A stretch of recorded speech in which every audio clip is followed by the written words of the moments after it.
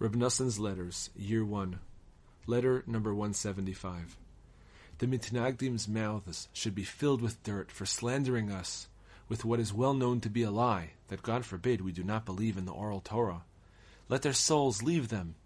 We learn in the codes and in the 4 sections of the Shulchan Aruch every day.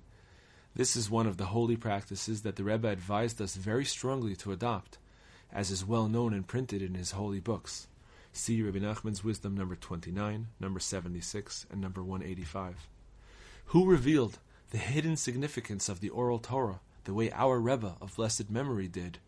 It was he who said that the essential difference between Israel and the nations of the world is the oral law, and that this is how you can recognize a Jew. Likutei Moharan 2:28. What can we say? God has found our wrongdoing, but in this matter that they are slandering us, we are not culpable in the least. May he pay back evildoers according to their evil. May he quickly subdue and put down all our enemies and pursuers. Let him take pity on us for the sake of his great name. My pain is so great that I do not know what to write. Concerning your traveling here, in most matters you came to the right conclusion as far as the few thoughts I had on the subject were concerned. You certainly cannot just abandon everything right now, and the Rebbe does not want this either. But I am surprised that you would even consider going to Ladazin, as you wrote in your last letter. May God have pity and compassion on us, save us and protect us, and have events worked out for the best.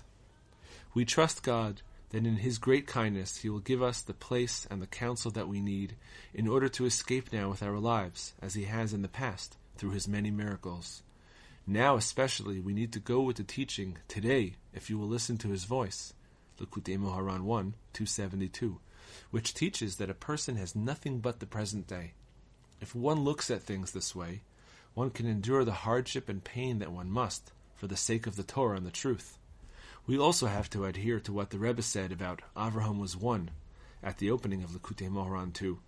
This will enable us to endure the abuse. We must resolve in our minds to remain fast in the truth. No matter what, God forbid, until I expire, I will not give up what I believe in. Nor should we be looking around, waiting for God to immediately perform miracles in this matter. God's ways are extremely wondrous, and the power of free will is very great indeed.